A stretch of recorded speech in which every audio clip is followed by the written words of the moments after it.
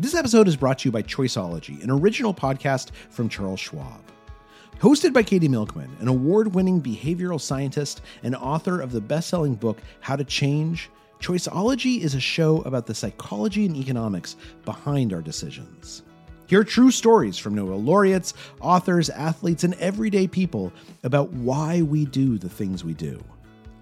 Listen to Choiceology at schwab.com/podcast or wherever you listen.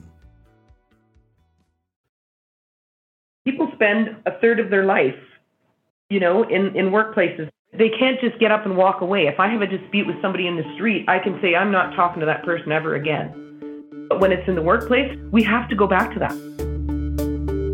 Welcome to How To. I'm Amanda Ripley. 85% of people say they encounter conflict at work. Some of that conflict is good, right?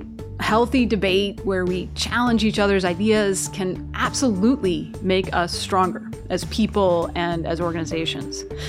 But sometimes conflict can do real damage. 1 in 4 people have seen conflict lead to sickness or absences at work. Close to a third experience conflict always or frequently. That can make work, and actually your whole life, kind of miserable. Our listener this week, who we're calling Christy, came to us to share her experience working in a toxic environment. I had somebody who was continually yelling in my face. I would speak up. I would tell the person to stop yelling, to stop screaming in my face, that it was abusive, that it needed to stop, and that we needed to work together. I was yelled at one day, weeks before I left, why are you even talking? That sounds awful. And how long were you at this job, Christy? Over 30 years.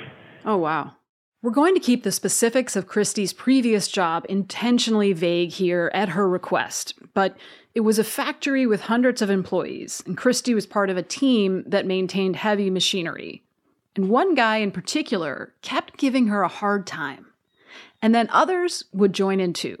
I felt like I was being attacked. I felt like they were trying to isolate me. There was rumors spread about me.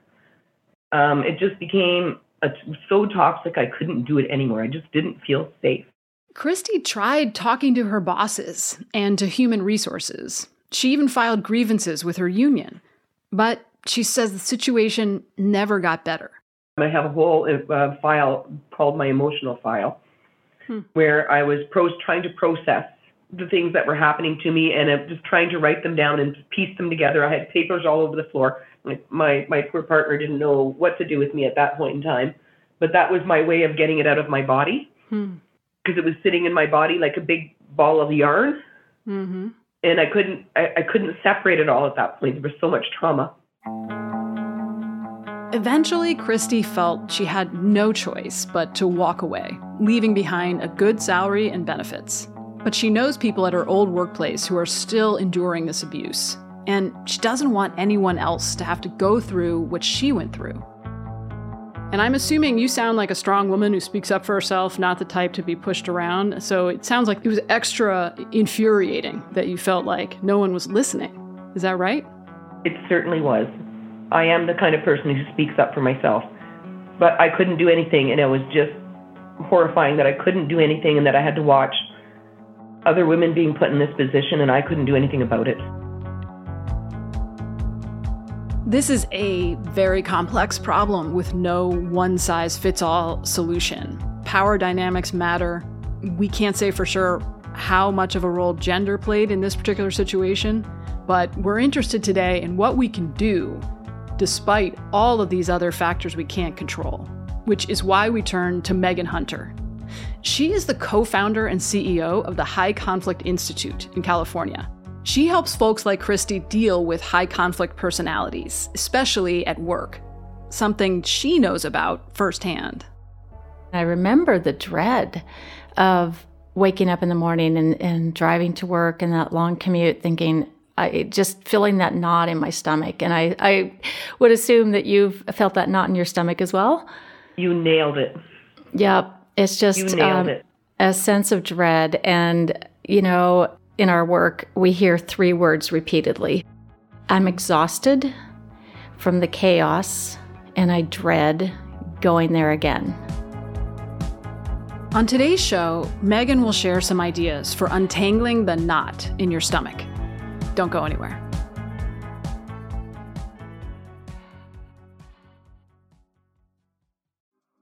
Apple Card is the perfect cashback rewards credit card. You earn up to 3% daily cash on every purchase every day. That's 3% on your favorite products at Apple, 2% on all other Apple Card with Apple Pay purchases, and 1% on anything you buy with your titanium Apple Card or virtual card number. Visit apple.co/card calculator to see how much you can earn. Apple Card issued by Goldman Sachs Bank USA, Salt Lake City branch. Subject to credit approval. Terms apply. This episode is brought to you by Defender. For those who embrace the impossible, the Defender 110 is up for the adventure. This iconic vehicle has been redefined with thoroughly modern design. The exterior is reimagined with compelling proportions and precise detailing, and the interior is built with robust materials and integrity. The Defender capability is legendary, whether you're facing off road challenges or harsh weather conditions. Built for the modern explorer, the Defender 110 lets you go further and do more. And cargo capacity means more room for your gear. To drive the Defender is to explore with greater confidence. Powerful innovations like the intuitive driver display and award-winning infotainment system keep you connected. Innovative camera technologies deliver unobstructed views and effortless maneuvering. Ready for a wide range of adventures, the Defender family features the two-door Defender 90, the Defender 110, and the Defender 130, which seats up to 8. A vehicle made to go further, the Defender 110. Learn more at LandRoverUSA.com/Defender. If you're dealing with a bully at work, one of the things that can be most helpful, but feels like the last thing you want to do, is to try to understand them. This high conflict personality is a person who repeats the same behavior over and over again everywhere they go. And it comes down to 4 basic things, and all of their behaviors will come under these 4. One is unmanaged emotions, extreme behaviors, all or nothing thinking, and blame. I call them instant blamers. We also call them people who focus on a target of blame. So it's always someone else's fault, and they're always the victim. And this person or persons who were causing you a lot of problems, Christy, I think you'd probably agree. Instead of being a powerful person, they're probably a very insecure person. Would you agree with that? I don't know that, but I don't understand why you would have a problem working with somebody else who's trying to work with you and why you would feel you need to degrade them. Bingo. A strong person with leadership doesn't need to bully. Correct. So here's the thing. These folks with this different operating system, this high conflict personality, they're driven by a sense of, they have like a fear-based personality instead of a personality that's just kind of getting through life and can have reasonable interactions with others. And I think that's what you expected at your workplace. It sounds like you had many years of reasonable interactions with people, and then suddenly one or more persons come along and things are no longer reasonable. So someone like this may come across seeming very secure and very powerful, but what's underneath it, I would argue, is a fear of feeling inferior. So the person who fears feeling inferior, their default operating system is to feel superior. Okay, it's an opposites world. So to feel powerful again, I've got to put someone else down. I'm struck by, Megan, how you keep talking about how it's a different operating system. I feel like you're trying to tell us something, which is that, don't think you can apply your normal rules of engagement. Yes. Here. Like, those will not work here. You have entered a different planet. Right. Is that right? Yeah, you're right, Amanda. It's the way I put it is because they do have this different system, and we don't know the rules. We just have to know the rules, and then we can manage that relationship instead of having that person and their, fear-driven operating system manage us. So when you go to Planet High Conflict, you need to have a manual, you're saying, so that you can't use your normal Earth behavior. Exactly. Is that what you mean? It could be Mars. I don't know. A workplace bully acts like someone from another planet, it's true. But the phrase itself, high conflict, originates from a very human conflict zone right here on Earth. Divorce court. The courts were seeing so many parents coming through, the courts that just blamed each other and fought and screamed and yelled and sabotaged. And they'd come back to court over and over again, and to the point where we started calling them frequent filers. Instead of frequent flyers, they were frequent filers. And, most people, the 80 to 90%, were mediating their cases out of court or coming to out-of-court settlements or just agreements between themselves. But the 10 to 20% couldn't seem to make those agreements on their own, and they were blaming, and it was all or nothing. And it was the screaming and yelling, and they were seeking the court to agree with them and take their side. Surprise, surprise, those same people have jobs. And so you can see how that might translate, right, to the workplace or to other places. I wonder, most people run, don't walk from this kind of behavior, but you, Megan, have gone towards it. Because I'm crazy, I guess. How did that happen? And why doesn't it scare the crap out of you? I don't know. It started when I was a child support caseworker in a county attorney's office in Nebraska. Small town, small county. And I just fell in love with doing child support, mostly because I enjoyed getting people to agreement. And you have specialized, right, in workplace high conflict and written a bunch of books on the subject. And I'm struck by, I think your use of words is really helpful. Like you said earlier, that you hear 3 words when people come to you for help. And I think the words were exhaustion, chaos, and dread. That's it. Christy, do those words resonate with you? Oh, man, she's nailing so much over here. Ding, ding, ding. Ding, ding. I could throw in about 10 more words, but you understand what I'm talking about. You understand how humiliating, how demeaning, how betrayed somebody is when they go through all of this. Yeah, and it's demoralizing, and you try everything you know to do. And ultimately, some people just give up and have to accept it because there's no recourse. If their organization, can't help, won't help. I could not do anything. I could not watch the next group of human beings having to go through what I went through. I did so much to try to stop this. I tried going to so many different people. I couldn't fix it. Mm-hmm. You're a problem solver.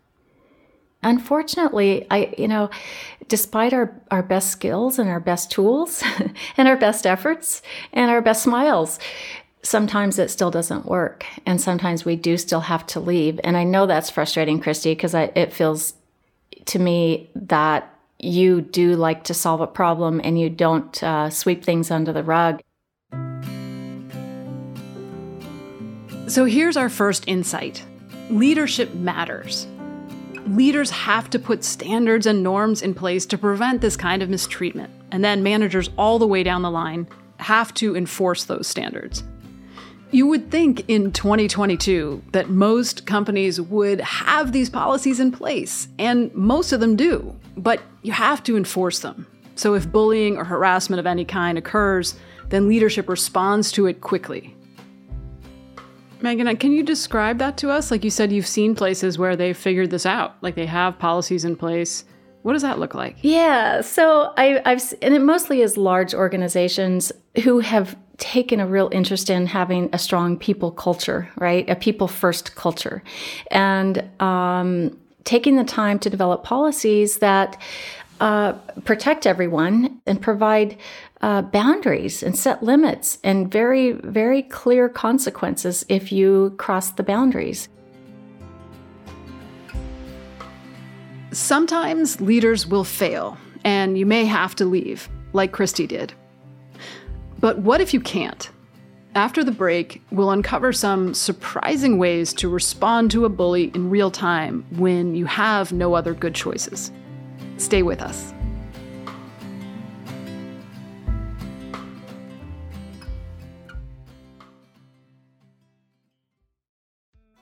This episode is brought to you by Choiceology, an original podcast from Charles Schwab. Choiceology is a show all about the psychology and economics behind our decisions. Each episode shares the latest research in behavioral science and dives into themes like, can we learn to make smarter decisions, and the power of do-overs. The show is hosted by Katie Milkman. She's an award-winning behavioral scientist, professor at the Wharton School, and author of the best-selling book, How to Change. In each episode, Katie talks to authors, historians, athletes, Nobel laureates, and everyday people about why we make irrational choices and how we can make better ones to avoid costly mistakes. Listen and subscribe at schwab.com/podcast or find it wherever you listen. On Death, Sex, and Money, we feature interviews with you, our community of listeners, getting honest about uncomfortable things. I developed an illness where it isn't safe for me to drive. A friend once said to me, sex is like air. You don't think about it until you're not getting enough. This is a similar sort of thing if you just replace sex with driving. Listen to Death, Sex, and Money wherever you get podcasts.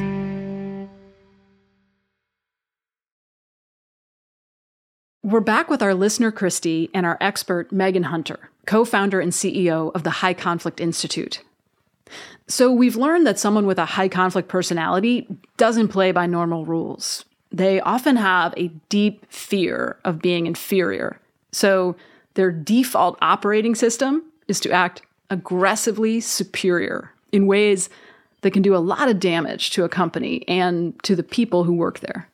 I was quite lucky to have a decent support system around me, and it still took me a long time. So in my mind, I'm thinking, what's happening to these other girls who don't have that? Yep. What's happening to these girls who are trying to raise their kids and don't have the ability to walk away from this type of abuse because they can't afford to lose a week's pay and keep up? What's happening to people who are in a worse position than me? And I've been there. I have to tell you, you just described my life for a while when I was divorced and a single parent with young children. And I'd moved from a very rural area to a big city. And it wasn't the type of job that you could just go somewhere else and get. And so I felt trapped. And I'm sure the women you're talking about feel trapped. And it's hard because high conflict people don't stop themselves, right? They're basically in a kind of in a fight or flight mode where this fear is triggered, and they're just driven by this entirely different operating system, and it just repeats itself over and over again like Groundhog Day. They're blaming, they're being defensive, they can't handle the criticism, they're bullying, all of it. So I'm curious, Megan, do high conflict people that you're describing, do they tend to have suffered in their own? Yes, high conflict people in general probably have experienced past trauma. Now, some of it could be temperament that they're born with, attachment disruptions in that early childhood environment.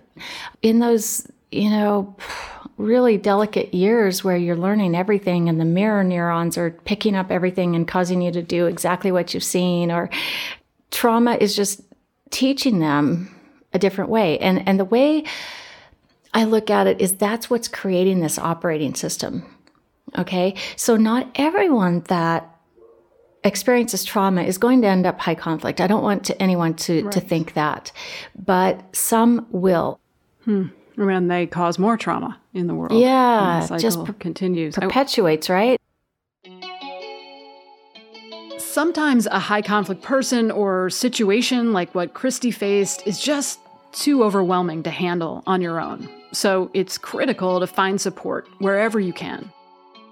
Christy, I wonder, you said earlier that you've sort of come to realize that this has been a kind of trauma for you. And I'm wondering, how could you tell that it had this effect on you? Counseling, and honestly, I've listened to an awful lot of podcasts. It's the reason I wanted to do this, to potentially help somebody else. Because unfortunately what happens is when you get put in this position, there's also these other myths that people think is why can't victims deal with the bullying? They're grown-ups, right? Did you feel that in yourself? I did. I felt like there was something wrong that I couldn't fix this. How could I not get this fixed? So, what can you do in the moment to handle a workplace bully? One technique you might try, if you feel confident enough to do it and you feel that you're in a safe enough place to do it, that you're not going to be in harm's way, of physical danger, is to use what we call an EAR statement. And EAR stands for empathy, attention, or respect. Okay, so the high conflict operating system is craving these three things. When you use any of those three, or use them all together, that's what their brain is craving, and it will calm them typically. And then there's kind of a second part to it, and that is shifting them into thinking. I like to call it calm before think. What I need to do is give them a little ear to get them calm before I get them thinking. Because what's happening in their brain is that they're just, kind of on fire, and they're going to blame and yell. So you're going to give them something calm, give them an EAR statement, and then shift it into questions. Questions make people think. When people are thinking, they become calmer. When you ask them a question that causes them to have to focus on a choice, it makes them calmer, and it keeps them away from the brain on fire yelling. It's funny because so many things in high conflict are the opposite of what every fiber in my body wants to do. It's like it just takes a lot of training and practice. It's like it feels like we shouldn't, if someone's treating us this way, we shouldn't give them what they want. Like, we shouldn't have to give them empathy, attention, and respect, right? Like, it's not right. It's not fair. And I just want to voice that. And I know that you know that. Yeah. But I just want to say that. I mean, it's exactly right. It doesn't feel fair. However, the first step in all of this is to accept that there is this 10 to 15% of the population who are high conflict. And if you can accept that, then you can get one step closer to stopping yourself before you go into your regular mode.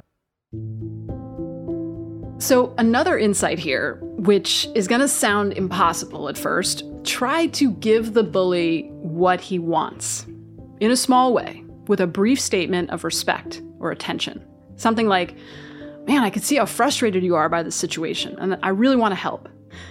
I know. This sounds totally unfair, and it is.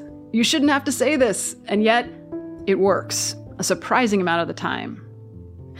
But what if, in the moment, you're just too upset to suddenly use this kind of Jedi mind trick? What then?" When I feel a certain way, when I have a strong feeling, that means dread, upset, anger, when I'm around this person, right? That bully at work.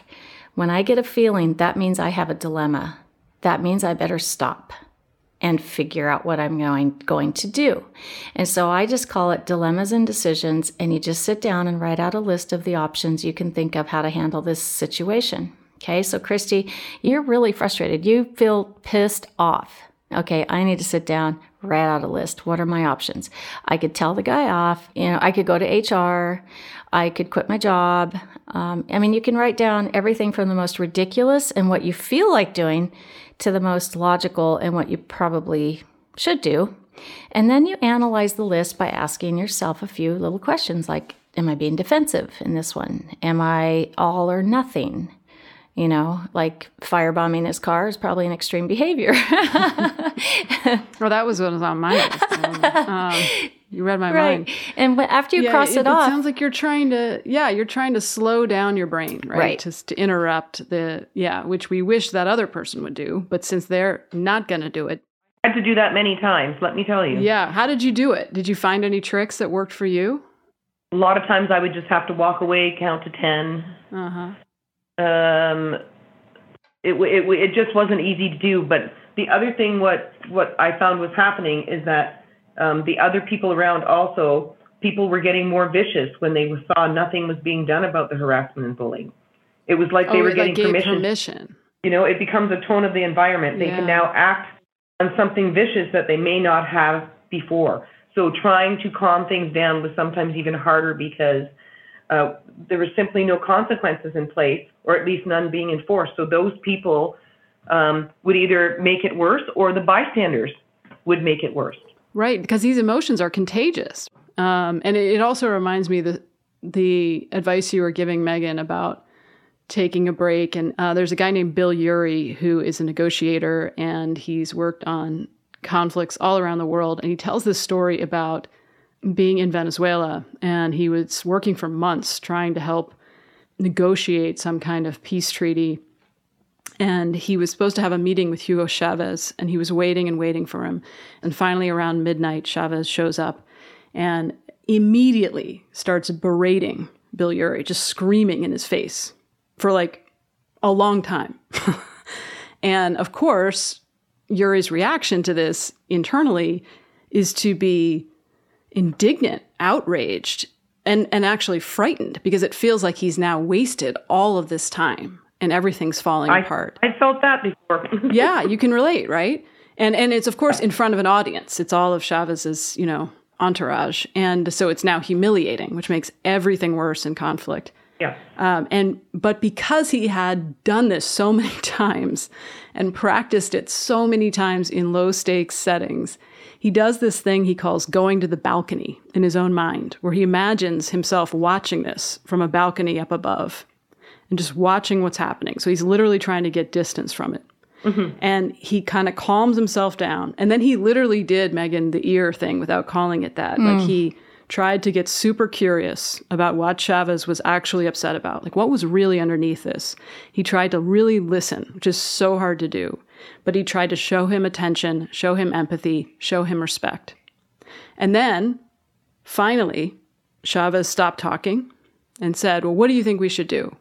And Bill Urey suggested that they do a temporary ceasefire because Christmas was coming and everybody was exhausted by the conflict. And Chavez said yes. So on the one hand, this is bullshit. Like nobody should be allowed to scream in your face, not even Hugo Chavez, right? Yeah. And on the other hand, a bunch of people didn't get hurt because of this.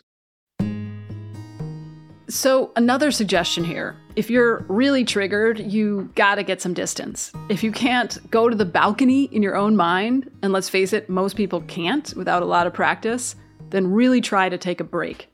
And on that break, maybe make a list of all your options and put everything on it, even things you know you won't do.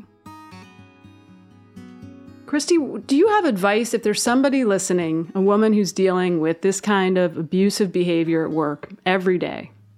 What would you tell her? What I would say is that we need to speak up. We can't let it continue on. You have a right to be treated with dignity. You deserve to have psychological safety at work. You should know that what you do matters, and nobody should have a right to speak to you that way. So it sounds like you would try to tell her from the bottom of your heart that this is not okay. It's totally not okay. I recently talked to a person in the education system who told me that there was a teacher who took their life. This teacher was being harassed and bullied, and everybody around knew it was happening. So we are telling children to go to the adults and try to get something done about this. And we have a system here where a teacher took their own life because they couldn't get anything done about it. This is wrong. So, I mean, there are situations that, are impossible. And I don't want to say that this works 100% of the time. There are some extraordinarily high conflict people out there, extreme bullies. And, nothing will work with them short of them leaving the organization. And I hate to say that, but that is the reality. As much as we'd like to make it a perfect world and every organization, run really smoothly, you've still got someone at the helm of that organization that may be overwhelmed, they may be confused, they may be high conflict themselves. But a really strong leader will have an understanding of these things and be prepared for it. Otherwise, it's going to be in disarray, it's going to be toxic, and you're going to lose really fantastic employees like Christy. Thank you guys. I appreciate you giving me a voice. I really needed to feel heard, and I think it's really going to help me more in my healing.